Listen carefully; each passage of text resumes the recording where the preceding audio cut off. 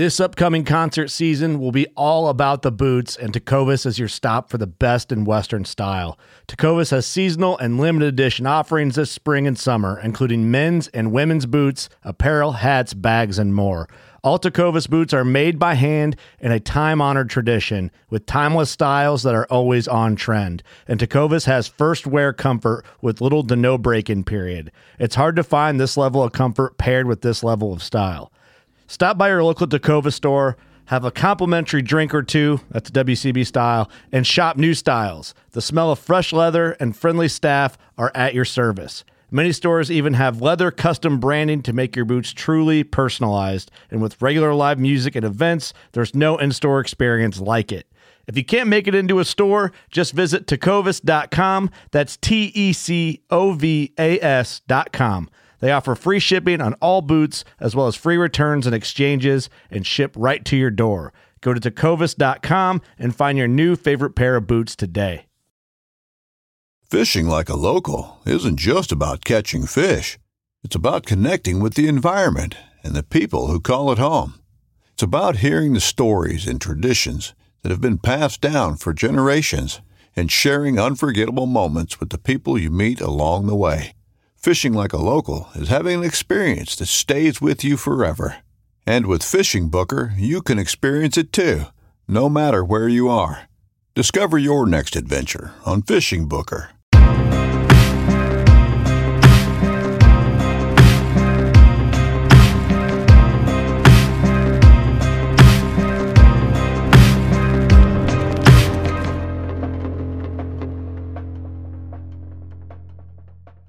Working Class on Deercast. I don't even know what episode this is, but Dana Pace in the house. How's it going? Thanks for having me. Thanks for being here, man. You are our resident, for people on Deercast who don't know you, you are our resident shed antler guy at Working Class Bowhunter, and you're also the antler carving guy at Working Class Bowhunter. And I guess now you're also the traditional bow hunting guy too, along with Shad and Scotty Sullivan. Yep, I dabble in everything. Yeah, so it's only fitting that we had Shad on, we had Scotty join, we had Snortweeze Scotty, which is like his twin brother, and then now we got Dana Pace. I'm happy to be here. You seem like it. There's I don't know, those are some big shoes to fill there. I mean, Shad's maybe. Scotty's. Yeah, Snortweeze. He's there. He don't care. He thinks his shoes are real big. And they're not. Man, so for people that listen or follow the Working Class Bowhunter, like our regular series, they're familiar with you, especially if they've listened for a long time. You've been on that podcast several times. And it's always about shed hunting primarily because it's the way we base on how good our shed season is going with our crew is how many have we found compared to Dana. So I don't know if that's a good and or I bad don't thing. find as many as I used to, so competition's getting stiff out there. Well, and when you have a whole family that shed hunts too, yeah, you rack up some numbers, but you personally don't find them all. I'd tally that into your personal numbers, right? Yeah. It still counts. Yep.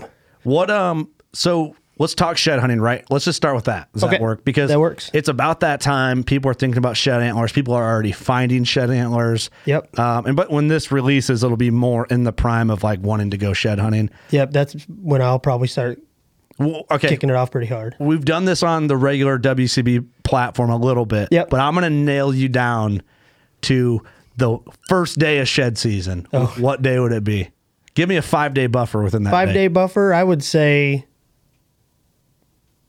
Valentine's Day. That's fair. Okay. And I would think that, like all areas are different, but normally like 40-45% has dropped by then. I mean, that's still a pretty fair amount, right? By my cameras that I'm, here in late January, I've only had a couple deer drop, and they're younger deer, so none of the bigger deer have dropped yet. But now I used to be, as soon as deer season ended, I was full on shed season. Just right away, right after. away, because I didn't know what to do with my hands. I was just had to be out doing something. Yeah, had the itch. But do you feel like that helped or hurt you in finding sheds? So I feel like I still find the same amount every year. I Regardless average. as if you do that or wait until the 14th. The 5th, Yep. So I feel like I'm not stressing they're easier to find if I leave them be. Mm-hmm. So if I'm not in there pressuring them, pushing them around, they get comfortable and they'll shed in their normal areas, but they'll be more conjugated and easier to find. The sheds will be closer together. Do you think that is like the number one mistake a shed hunter does, is pressure an area too hard and that kind of disperses deer? It has a lot to play into it. I always say, the guys that are going out now, I don't bag on them because I used to be that guy. Yeah. Your neighbors are going to be happy that you're out looking for them now. Yeah, because they're jumping the fence and dropping all the sheds on that side. Yep, it's just personal preference now. I used to walk a lot. Mm-hmm. I was putting in 300-400 miles a year walking. But that was shed hunting 5-6 days a week. Just hitting stuff that I had already hit, just to check the one you might have missed, or a different angle or something like that. Different lighting. Sunlight plays a huge factor into it. That's something I learned, we as in our podcast crew learned from talking to you on the past shed hunting episodes, is like different angles, like what lighting, and then like grid search an area, because you might walk past something but see it from a different angle, or a tine looks a different way. For instance, cornfields. We all know cornfields are hard to walk. Even especially on a sunny day. Yeah, it's hard to pick up an antler in that. My go-to approach for cornfields, if I can, is I'll wait until mid-March or April when the antlers have had a chance to sun bleach a little bit. Oh, yeah. And then walk it on a cloudy day. On a cloudy day. Because you don't have the sun blending antler with corn stalks? Yep. The antler will stick out. It's a lighter color than corn stalks are. It's more of a bone white color by then. Right. But I've had huge success doing it. When I first started, I used to just go hit cornfields and come up with nothing. Mm-hmm. And over walking by them and shit like that. Walking by them, yeah. It's, for instance, we had went out and planted a shed. Not really planted a shed, but threw a shed out for my son to find. Mm-hmm. And he was standing 4 feet from this antler for 10 minutes, and he could not see it. It was a bright, sunny day, right around noon, and it just goes to show you that you got to have the right lighting when you're walking, cornfields or. So save your cornfield and bean field shed hunting for, if you're going to do it on a sunny day, do it the last hour of daylight, pretty much. That too. Bean fields are a little bit different, but they still cast shadows depending on if they're standing beans. Obviously, if they're cut beans, you can see across them and you'll see tines sticking up. But I would say like standing beans or even grass, in your CRP areas or waterways. Yeah. One tip that you gave us back, I think one of the first shed antler episodes we did, I think the problem with shed hunting too, is, as I'm thinking of this, is like when we interviewed you, we wanted the secret to find all the sheds like the first time. And you were basically like, well, listen guys, that's not how this works. It's not, deer, depending on food sources, your crop rotation, they'll shed in different spots. Mm-hmm. But after you put your time in on these properties, you get to know where the deer bed when it's beans, where the deer bed when it's corn, because they'll, come late season, they're off the beans again and starting to work back into corn when you're looking into mid-February, March. They're hitting corn pretty hard again. Yeah. And if you don't have corn and you got beans, well, you gotta change your strategies because they're going to be bedding in different spots or even feeding in different spots. And yeah, that makes sense. Yep. I always remember you saying find the grass. I do. I find the grass. What does that mean, though? First of all, before we start to break that down in like a general term. So a lot of this we've already covered, but I think it's just important to talk about it again, especially like on the DeerCast platform and like the time this episode's going to go out. So fitting. My favorite shed hunting topography, if you call it, would be grass or CRP or waterways, buffer strips, just because a deer will feed throughout the night in those big crop fields, but every couple hours they'll bed. And they'll try to bed in spots where they're out of the wind, sit there and I don't know if they're processing their food or whatever, but they don't chewing their cud. They're chewing their cud. they don't spend all that time on their feet. So you got to find those nighttime holes, bedding tuckaways. areas. Yeah. Yeah. And obviously, this time of season, there's for us, there's been a lot of snow on the ground, ice throughout all the way to March. Yeah. Those grass fields tend to hold less snow.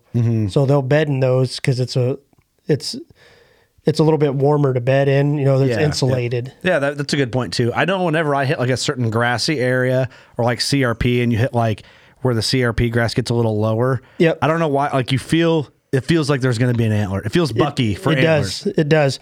And to go along with the grass thing, I don't know, we've all watched deer bed in the woods.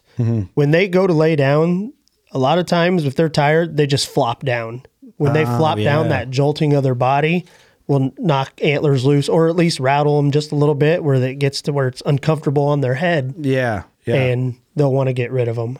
That's a good point. I never thought about the flop. Yep. Kind of like an old dog. Exactly. Would lay down. Yeah. It's not as much flop as when they jump a fence and that jolt with them coming down. But, fence crossings are really good spots to find antlers. And they're easy to check. Super easy. You can Usually check there's a them. path. You don't even have to walk them. You can, if you got a UTV or four-wheeler. Yeah. Those are the easiest ones to check. That's what I did with my daughter last year, like on the Ranger. I'm like, oh shit, there's a shed, and then I let my daughter get out and grab it. Yep, and then we found one, my daughter at that time was not even 2 yet, and she found her first on a path that was mowed, an old shed that had been hit by a mower. Like on her own, found it, like legit found it. That's awesome. So I was like, yes, I got it saved as our first shed, Don't ever get rid of those ones. Those ones the memories will last forever on those. Yeah, and then I was holding her and then found a pretty decent match set, like while holding her, which is just crazy. Yep, because I suck at shed hunting, Dana. So I'm the guy that would walk like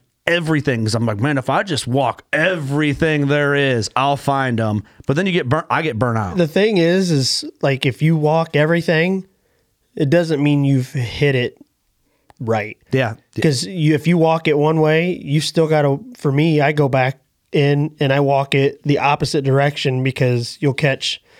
I'm not looking for whole antlers. I'm looking for pieces of antlers. It's kind of like when you're driving down the road and you see antlers laying in people's yard and stuff like that. Hunters that have done it for years and years and years, you can pick those antlers up, right? Oh, there's a deer. There's an antler laying in their yard. Or, that's the way it is with shed hunting, too. I don't have that. Like, I always try to, I think of you every time I shed hunt. I think all of us do.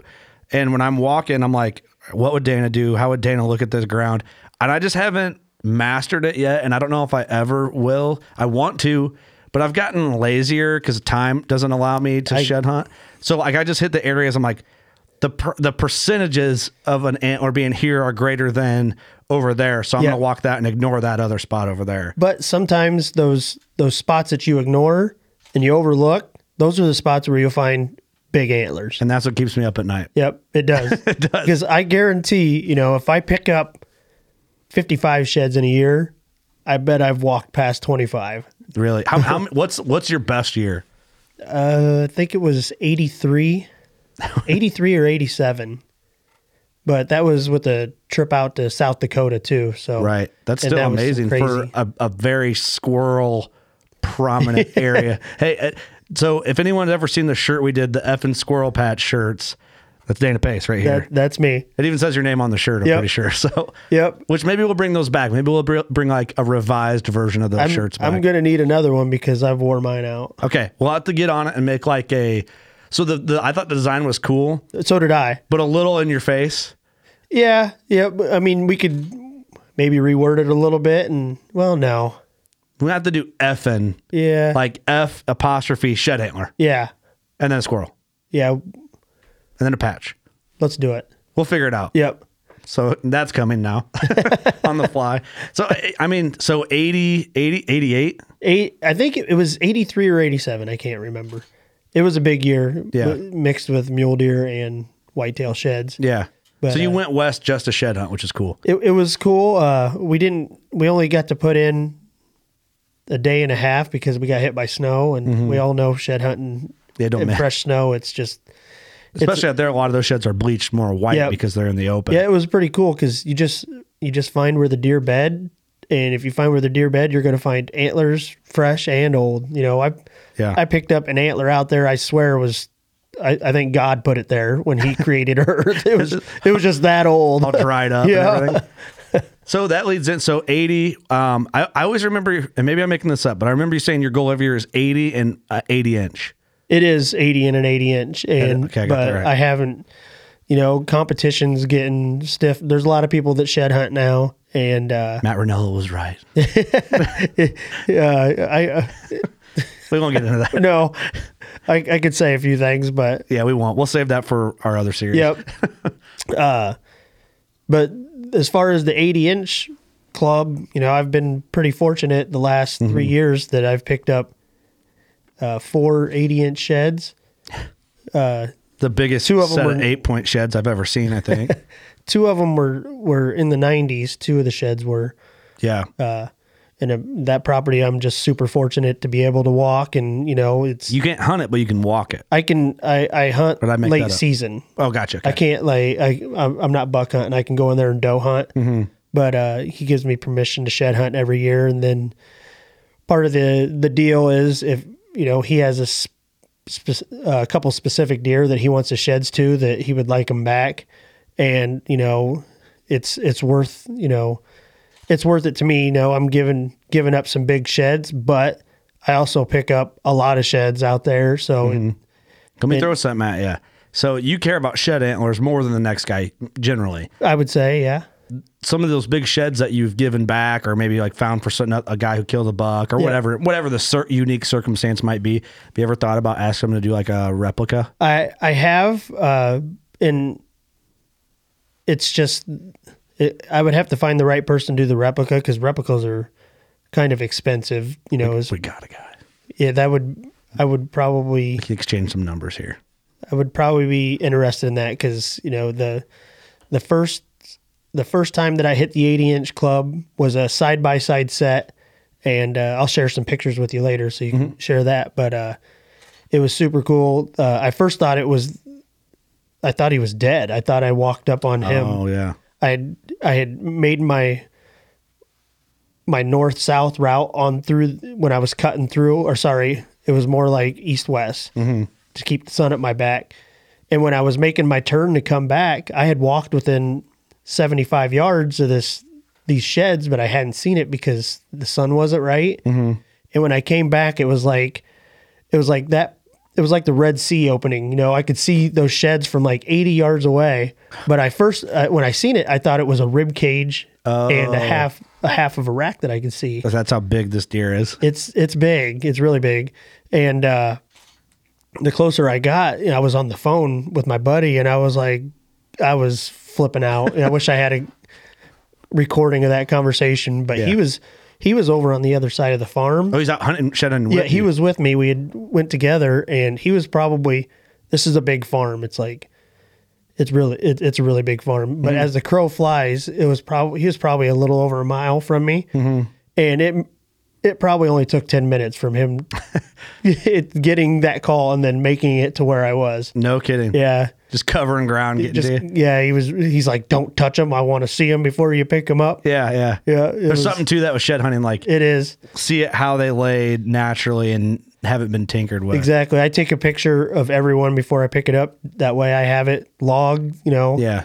I can pick up every shed that I have in my pile and tell you where I found it, what year it was. That's cool too. It is. Do you ever take photos from certain angles to get to practice looking for antlers by looking at a photo, like to I have not, but that's not a bad idea. keep your eyes sharp? Yep. I don't know. I'm making stuff up on the fly when it comes to that. I keep my eyes pretty sharp. Yeah, I look at antlers every day of my life, carving. Yeah, great segue. So you also, not only do you love finding shed antlers, you are an incredible artist.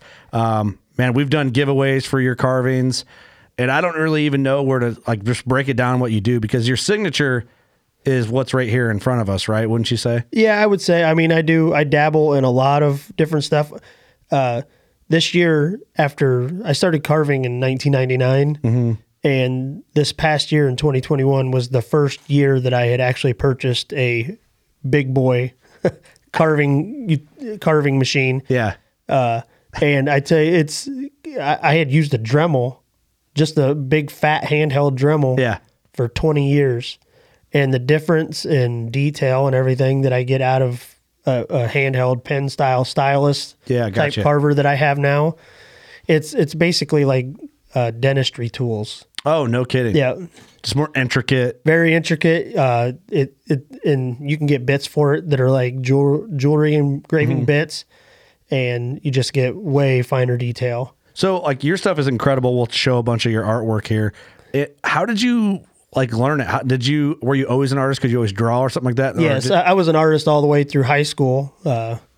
And my art teacher he kept on me a lot, knew that I had some talent there, but I never thought I would ever pursue it. And I think that I've told the story on the WCB podcast where I got into it because we had went to a mushroom hunting contest in, I think it was Vidalia, Illinois.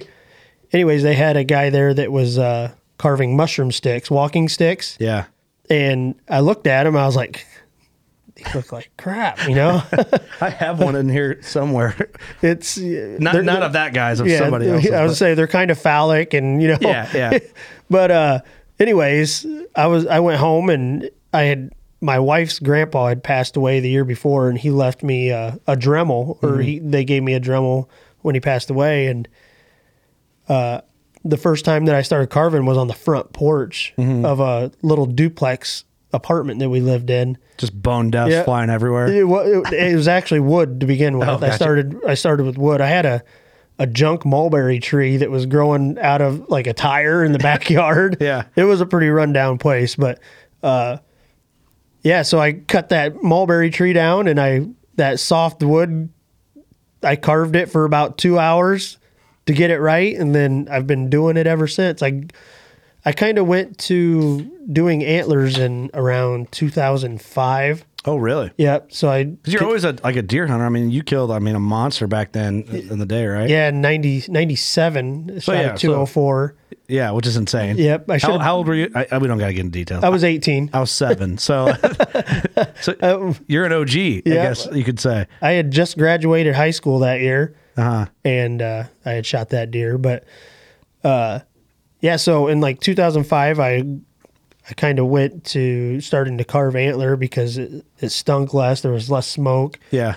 I wouldn't say like it was safer because I'm not sure how good antler dust is for you, but it's probably not great. It's probably not great. So like the first 5 or 6 years I went without wearing a mask, just a fan blowing on me, trying to keep that dust out of my face. But, I've came a long way. Hopefully I'm a little healthier. Right. Yeah. No kidding. It's all the bone dust is filtered out of you. What are those things called where you squirt in your nostrils to clean out your sinuses? The whatever pot or whatever. Yeah, the neti pot. Neti pot, yeah. You just got to do that on the daily to get bone dust out of your nostrils. I thought I was going to get ripped after they came out with all that, the deer antler spray. Oh, yeah. The deer velvet spray where guys were replacing steroids with deer velvet spray. Yeah, yeah. I was like, oh man, I'm just going to eat handfuls of this. Just all jacked up on it. Didn't work. No. That's all. Well, dude, I mean, your artwork is incredible. Like, I know people without seeing them, I mean, they're going to see overlays and we're going to show some video footage, but it's easy to think, oh yeah, an antler carving. Like, okay, what could that be?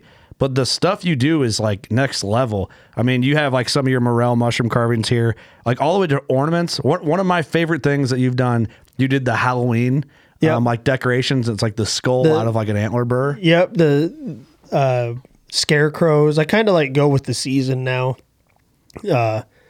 just because I can keep product moving. Yeah. It doesn't burn out. Yeah. So not only that, it's like, it's a good reason. Like if somebody's wife is going to buy house decorations, like get them out of him. It's way cooler. It's way cooler, Yeah. And if you have a lot of shed antlers and mounts, it kind of fits the theme of your home anyway. Oh yeah, definitely. I carve, I would say about 300 to 350 carvings a year. Mm-hmm. And they're not all small like this. They range from this size all the way up to moose paddle sceneries. Mm-hmm. But it's and just, another thing you do, you made one for me out of the buck I killed, Creepy. He's really unique. I don't have it here because I don't want some drunk idiot to break it. So I have it at home sitting on my desk, and it's like an exact replica of the antler of the buck I shot out of antler, Out of antler. which is incredible. Yep. Mini sheds, they probably still sell pretty good, but you get tired of doing the same thing over and over again. I like something to keep me creative. Right. So that's why I change from season to season so that I have something new to do all the time. Yeah. That way, I can create new things and people, it keeps people being repeat customers. I mean, I've got guys that probably own 30, 40 carvings of mine. Yeah. Yep. It's pretty cool. That is cool, man. I mean, they're like originals. Or like you're an artist, Yeah. man. You're owning pieces of art. Like Everything's different. Isabel Bloom was a popular thing in our area because I think it's based on the Quad Cities, right? Yes, it is. But Isabel Bloom ain't got nothing on a Dana Pace antler carving. No. Way cooler. So I know that you're busy with orders. You don't really need more orders, but if someone wants to follow you just in case an order opens up, like what page can they follow you at for this? So on Facebook, it's Antler Ridge Carvings. And then Facebook doesn't really get much traffic anymore. Now but Facebook sucks. It does. On Instagram, it's Antler_Ridge_Carvings. And I've got a whole page of most of the stuff that I do. I don't post everything that I do, but like if a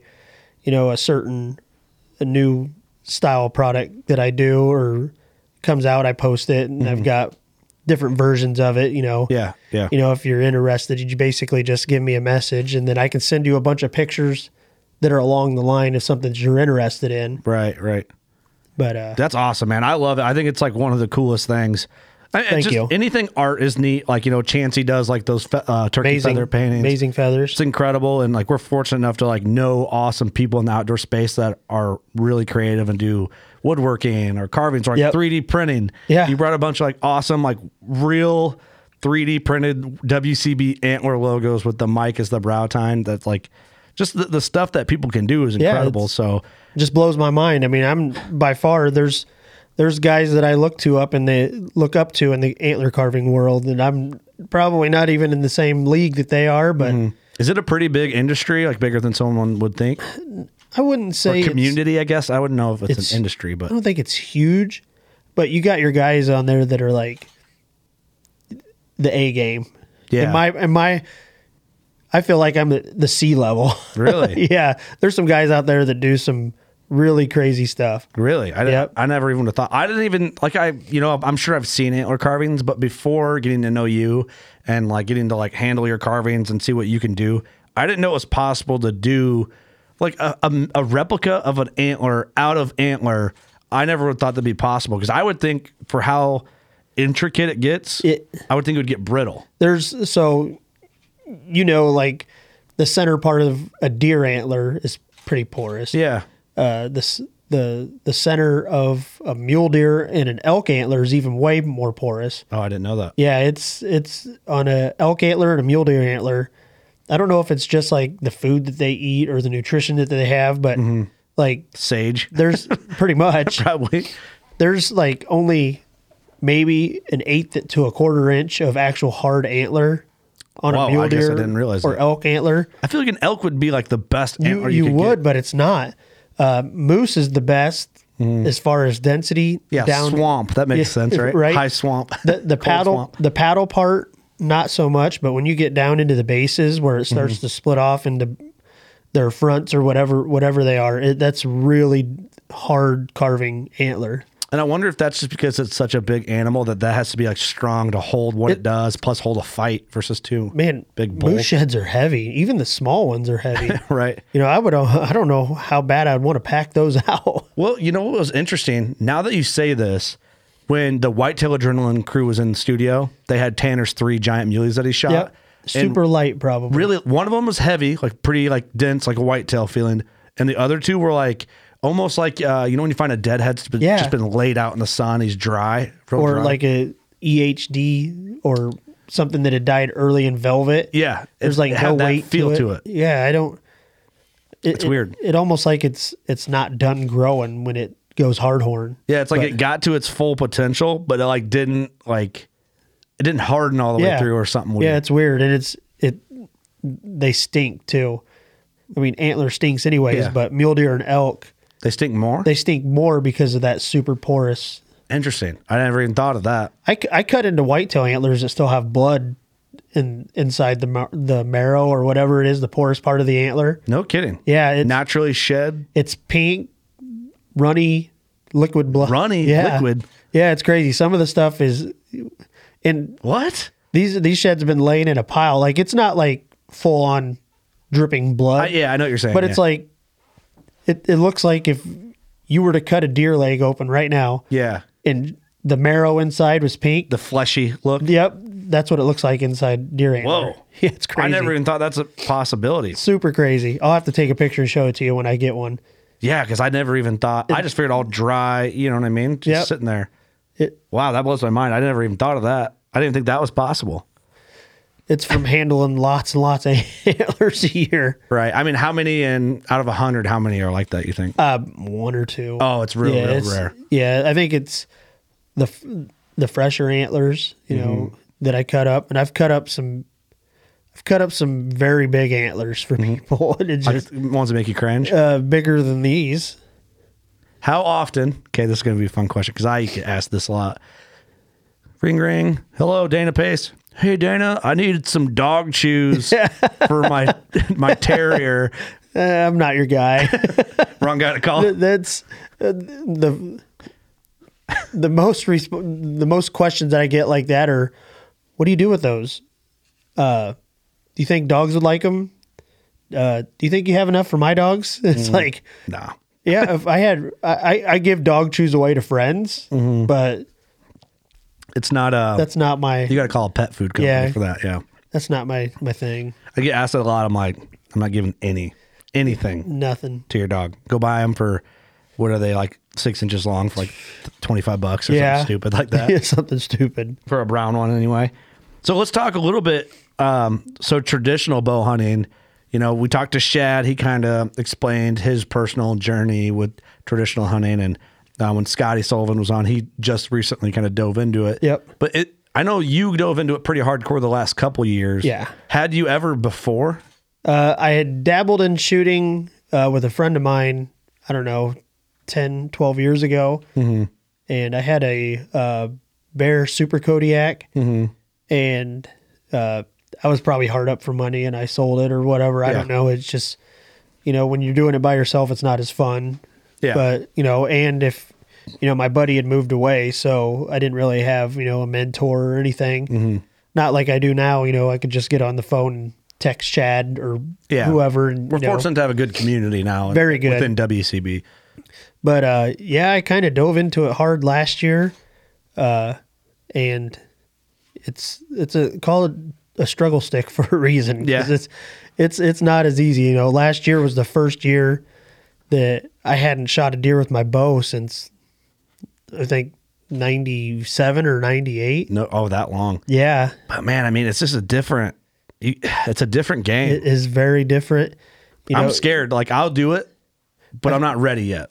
I feel like to begin with, I was a little too picky. Like picky as in like the deer you wanted to shoot? No, I would say picky as far as yardages. Oh, I got you. Because I wasn't super comfortable.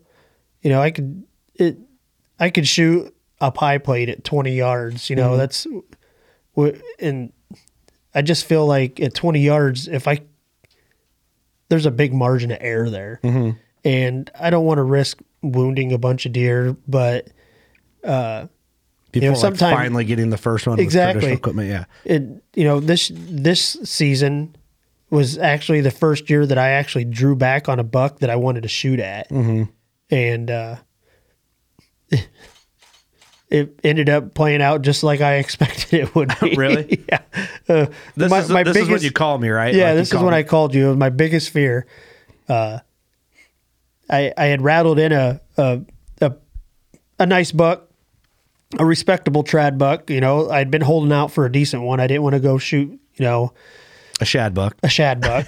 We say that with all love and respect We do. to Shad. Yep. But Shad loves that. I don't know how many pictures I sent Shad, and he's like, shoot that MRF. it's one of these. Yeah, it's. I was like, I can't do it. I just can't bring myself to do it. And I get that. I'd be the same way. But, I passed up on a lot of chip shots with bucks like that. And rolling into this year, we had, a voluntarily extended leave from work. So I was able to put Voluntarily extended leave. A strike. a strike. I was able to put a lot more hours into trying to make it happen this year. And I'm not the type of guy that goes like, for some reason, I don't like to go in and shoot my does early. I like to wait till later in the season. Yeah. Give it a chance to, even shooting a doe is very hard to do. Oh, but, yeah. for some reason, that's just the way I like to operate. Well, I passed up on, 3 or 4 does already that were within range. And I can't remember the actual date. I would have to look on my phone, but I think it was November 1. I'd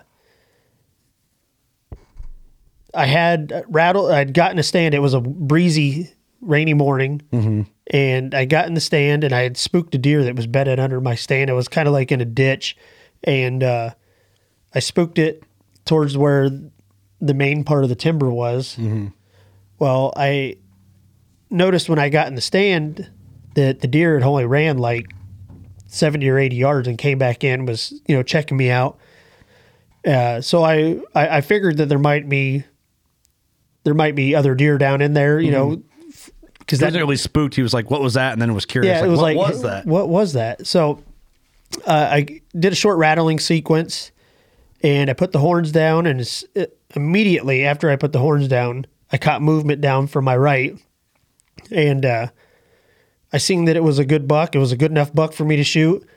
I'd been waiting for that opportunity, and the deer came in. He was at 17 yards, and the way that I was in a hedge tree, so everything's packed tight. There's so many limbs in there. It takes an hour to cut out a hedge tree to make a shooting lane. Yeah. I was worried about me hitting, with my limbs being so long, I was worried about hitting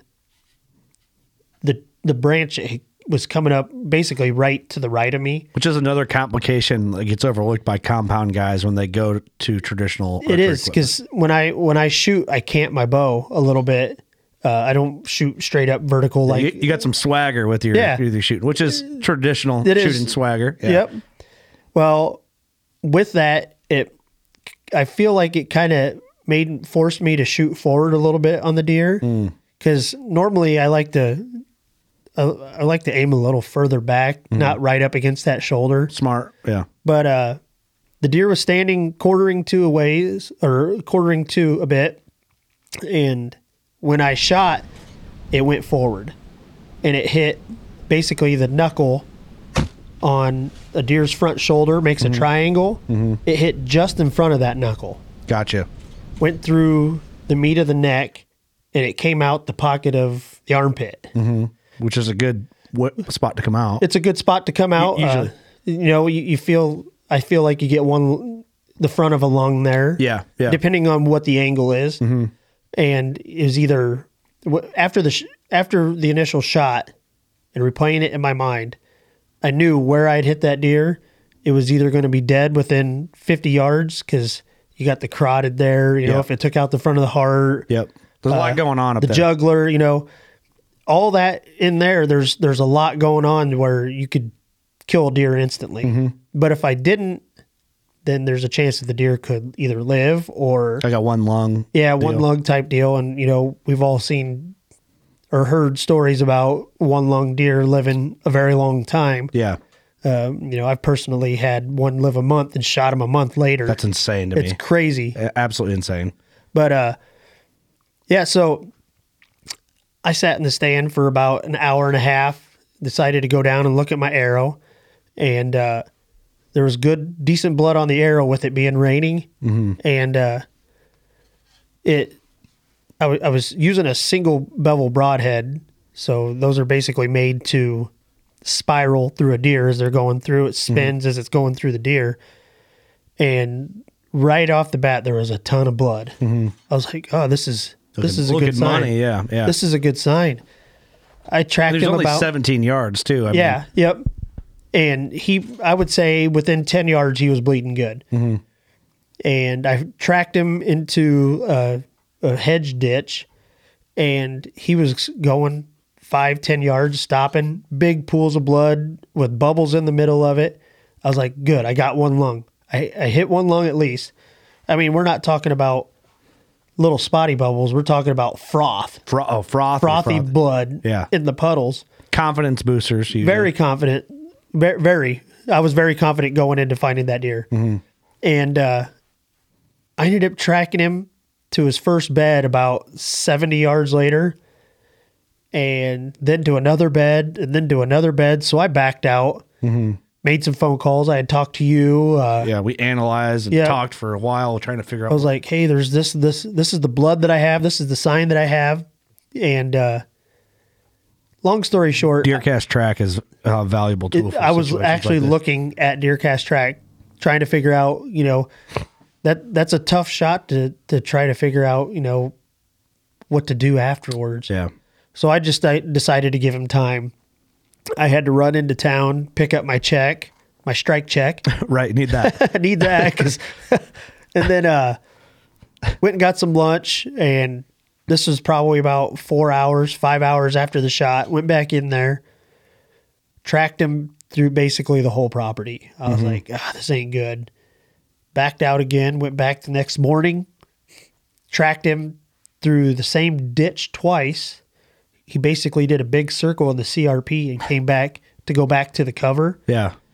And so basically I went through the ditch, followed him through, and his tracks came back through that ditch to go back into that hedge draw that I was hunting in. And I lost blood. After 2 days and a day of raining, there was good blood the whole way. I mean, it was super easy to follow. And then we were talking during this. I'm like, how the hell did the deer with like putting out that much blood, that frothy? Like, what the heck? It was crazy. I mean, but deer have such a will to live that Yeah. I don't know. Dude, if it was us, I would have been keeled over within 50. Right? I would go 20. I would have been laying up. I wouldn't have gone 20 myself. Yeah, right. But By the way, we're not making light of the situation. It's just it sucks. I was bummed.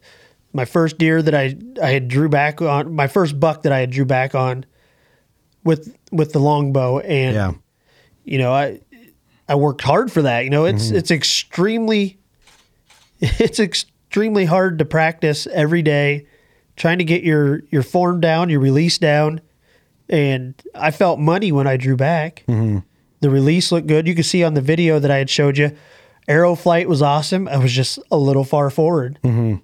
And, I mean, mistakes happen. I can't take it back. But, I ended up not finding the deer the next couple days. I had the landowner keep an eye out for crows and, eagles. There's a lot of eagles in this area. And, we came up short. Which still is like crazy. It is with all the blood and the sign and everybody that I had talked to, and it's just, I don't know how that broadhead made it through there with all that blood and not hit an artery or something. Hit the goods. Yeah. But so I ended up not finding the deer. Fast forward 2 months almost. It was my Christmas break from work. After the strike. After the strike. It was our first snowfall of the year. And me and my buddy Brock Krantz was heading into our food plot. And we took a different route this time because I felt like the route that we were taking, we were bumping deer. They weren't coming into the plot until... So before going this alternative route, I mean, you're still thinking about this buck because it's like no other trail cam pictures probably... Disappeared. I hadn't had any... I think I had one trail cam picture of this deer before I killed him. That's it. Oh, and really? I think it was that day. So yeah, not a home body to where you're at. Nope. It was his home wasn't there, I guess. Yeah, he was just there for does. Yeah. But in my mind, I was like, that deer, I thought that he went on the neighbors from where I last lost blood. And I flagged them down on the road, asked them if I can go in there, and they were like, we'd rather you not. Oh, really? Yeah. Thanks. I was like, thanks. Thanks. Well, it was on I was coming out of the property, and I seen them on the road come out of their drive, so I just flagged them down. Yeah. Being And, neighborly, yeah. Yeah, and I was like, hey, this is what happened. The deer was headed your way. You know, you got a small sliver of timber. You mind if I check it? And they're like, yeah, we'd rather you not. Are they hunters? They're just, no, they weren't. They were probably in their mid-70s. And I don't know, they just would rather have a jars deer. of change buried back there. They don't want you to find them. Exactly. Okay. Makes sense. So, like I said, fast forward 2 months, we took an alternate route into the blind, and it took us up that ditch that I was telling you about. Mm-hmm. And The hedgy ditch. this is like a willow ditch Okay. that leads to the hedgy ditch. Mm-hmm. And as we were going up the hill, I looked down into the bottom and I seen a rib cage, and the contrast with the snow made it stick out. Yeah. I'd probably walked by that deer. I don't know how many times. Within 50 yards of it, probably. Fudge. But I know that deer wasn't laying there dead when I had tracked him through there. Wonder So- if he just was like, got up and then came back. And Yep, that's the only thing. Or maybe he lived a couple days longer. Right. And that. So when you saw that, were you like, that's my buck? When I saw it, it was just a wrapped up pile of ribs. I couldn't see an antler. Mm-hmm. So I told my buddy Brock, I was like, yeah, I think it's a doe. Well, let's just go ahead and go to the blind. Mm-hmm. And he's like, no, go check it out. Go check it out. And I went down there. Shout out to Brock. Underneath the rib cage was the rack. The rack was sticking out, Just wrapped up. wrapped up. It was wrapped up into a ball. I don't know if the coyotes just Yeah. Had flipped to. it up over on They're itself. out to get but our crew this year. They are. Or were. We're going to put the hurt on them. We got to. I got plenty of coyotes to shoot. Yeah, we got to do it. We got to. But yeah, it was him. Oh, man, sigh of relief a little, but like still a bummer. Bittersweet. You know, Bittersweet. I was super, super happy that, you know, I finally accomplished. The weight was off of my shoulders of shooting a deer. Yeah. You know, I wanted a new challenge. I had shot a lot of good deer with my compound, and I wanted to change things up a little bit, and I went full in. And you know, it's you're bummed when something like that happens. You put all that work into it, you know, and Money and time and time away. It was a lot, you know. Time away from work. It kind of put a bad taste in my mouth about it, you know. Yeah. Am I doing the right thing? Yeah. But in the end, I'm super happy that it happened the way it did, and it'll make me work harder in the future. So all that being said, you know, happy ending, which we could pull this buck up here. Is trad something you're going to be? Are you going to be strictly traditional from here on out for a while, or are you going to dance like Chandler does? Or I'm going to dance Yeah. because, first of all, I'm a killer. I like to kill. It's fun. I like to kill deer. hey, it's And fun, dude, and there's nothing wrong with saying it's a good time. I don't mind dabbling in both. I actually last year I sold my elite, sold everything with it, Real bold. and went strictly trad. And then in December I bought a new elite because I hadn't killed anything yet, and I hadn't found. Actually, the first hunt with the elite, I found this. Oh, real? That was the first. That was hunt. the very first hunt with the elite, and So it's like a good omen to like have it. it was have it around. Yeah. So I literally, and then the last day of season, I shot a doe with my elite, so I was back to killing. yeah, you're back in it, Yeah. back in the game, dude. That's an awesome buck. He's cool. He's so dark and he's busted up, sucker. Oh yeah, he's a fighter. I would have been all over that, man, with a longbow or a recurve. It's something I want to do. It's something I think about doing often. It really is. It's a blast, and learning during the summer when you're in your downtime, that's the best time to do it. You know, not just jumping into it during the deer season. Plus, your whole family kind of dabbles with it when you're at the shoot and Yeah. stuff like that. It's cool You know, to see. My son shoots trad. Is trad the right word to use? I think people who are actually traditional hunting hate the word trad. It's Okay. just easier. It is easier, it's, but it's internet slang, so it probably drives real traditional bow hunting guys nuts. it probably Which I can does. see that. I respect that. You know, I'm an adult on-set trad hunter, so. Right. But yeah, I mean, my whole family, except for Taylor shoots compound still, but She's smart. I'm just kidding. everybody else, Everybody else shoots their recurves and longbows. Yeah. We have a blast. It What's Shad say? It's the most fun you can have missing. Yeah, it is. Yeah. Literally is. It's a blast.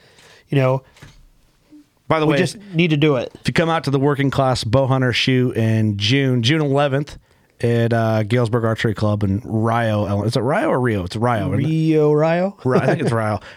Shad is bringing a bunch of his traditional bows. Yep, So if you and- want to try it, you can come out and just mess around and he'll let you shoot Exactly. them. And the rest of us will have our stuff out there. Yeah. We have no problem with you guys shooting it. It's a blast. It's is fun. Heck, take one through the course. I have one. I actually have a recurve. I've seen it. It's an old school one. Yep. But it's nice. It's been like refurbished and stuff. You just got to do it. You got to. I might bring it to the shoot, but man, I don't know. That's not probably the one I'd want to hunt with. That's a good practice that's like a gateway bow. Yep. That makes any sense at all. It does. I talked to Jared Scheffler about it. Like we had like a one-on-one here in our bar green room at the studio. And he's like, what do you think? You think you'll ever dive into it? I'm like, yes, I will. I actually talked to my wife about this today too.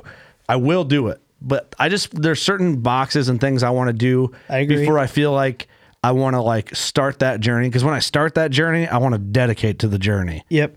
So- I mean, like I was telling you earlier, it was as far as whitetails go. I think I've accomplished what I've wanted to accomplish with those, and that's why I changed it up a little bit. Not to mention, it was a little pushing from Shad. He's an influence, man. He is. He's like, here, you know what? If you promise to hunt with this bow, I'll give you a bow to borrow, and you just got to take it. You got to take it to the woods. Promise me you'll hunt with it. It deserves to be in the woods. And after that, I love shooting the thing. I spend hours every night shooting that thing. Yeah. Did you still have that bow? No, I gave it back to him. You did. At the shoot. So I basically borrowed it for a year. Rented it. You actually brought it back from Indiana for me. You're right. Yep. Yep. I forget a lot of things that I do. You got a lot of stuff going on. Hey, we try to stay busy. When you're hustling, you can't remember. You can't remember it all. You're shed hunting. You're carving antlers. You're on strike. You're killing deer. Hey, You got to stay busy. we're busy. We are. Well, I appreciate you coming in and bringing all these monster sheds and sharing the shed hunting tips and telling your carving story and telling your first traditional buck story with us. It was my pleasure. It was a great time. The true ups and downs of bow hunting, I think, is what encompasses traditional bow hunting. Yep. Which what makes it hunting in general. It's not easy, so it makes it that much sweeter when you find success or you're successful in whatever you're trying to do. Yep. Whether it's kill a deer or whatever it might be or not. If it was easy, it wouldn't be as rewarding. Nope. I think that I think more people would be doing it if it was that easy. Yeah, I think so. But I think you wouldn't have the guys like us and everyone here on DeerCast that dedicate their time and passion and money and time off work and all this into something that was willy-nilly. I get 4 weeks of vacation a year and 3 weeks of it's for hunting. Yeah, that's most guys, man. Yeah. It's that's what DeerCast is beautiful for. This platform's amazing, and it can help guys kind of pinpoint when they should take those precious days off to kill a whitetail or find a shed antler or do whatever it is that you love. So, well, cool, man. You want to plug any Instagram or Facebook page or anything? I know you did the Antler Ridge plug, but maybe I could plug my daughter's Instagram photography page. yeah, she's in here taking photos of us podcasting. might- So if you hear a shudder in the background, that's what's going on. We're trying to look good in here. Her page is Taylor Pace Photography on Instagram, and Awesome. if you want to give it a follow, go ahead. But other than that, just if you're out there shed hunting, always remember to keep the sun at your back. Keep the sun at your back. I like Yep. it. We'll close her there. Thanks, everyone, for listening and watching. If you're not watching this series, get in DeerCast. Give us a like. Give us some comments on this series. Tell us what you want next. We're doing these weekly. So if you got an idea, a topic you want us to cover, let us know. And you know what to do. Go shoot a giant. We love you.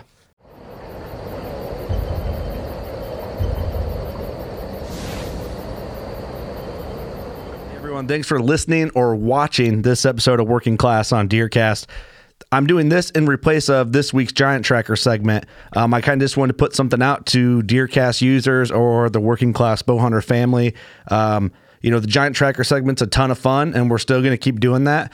But I figure it'd be kind of a cool thing to open it up to some of the fan share segments on DeerCast, or if you guys just have some cool stories that you'd like to share that we could throw on and as a segment at the end of some of these episodes, it'd kind of be a fun interactive thing we could do. So if this interests you, throw some comments in on DeerCast on these episodes, and we'll just be going through them at random and trying to just get some good stories out there and interacting with you guys, and most importantly, just having a good time with what we're doing here. So we appreciate all the support. Jump on there, just comment, like, share. That helps us out doing this. We're having a good time. So hopefully we'll be talking to you on a future episode of Working Class on DeerCast. You know what to do. Go shoot a giant. Thanks, guys.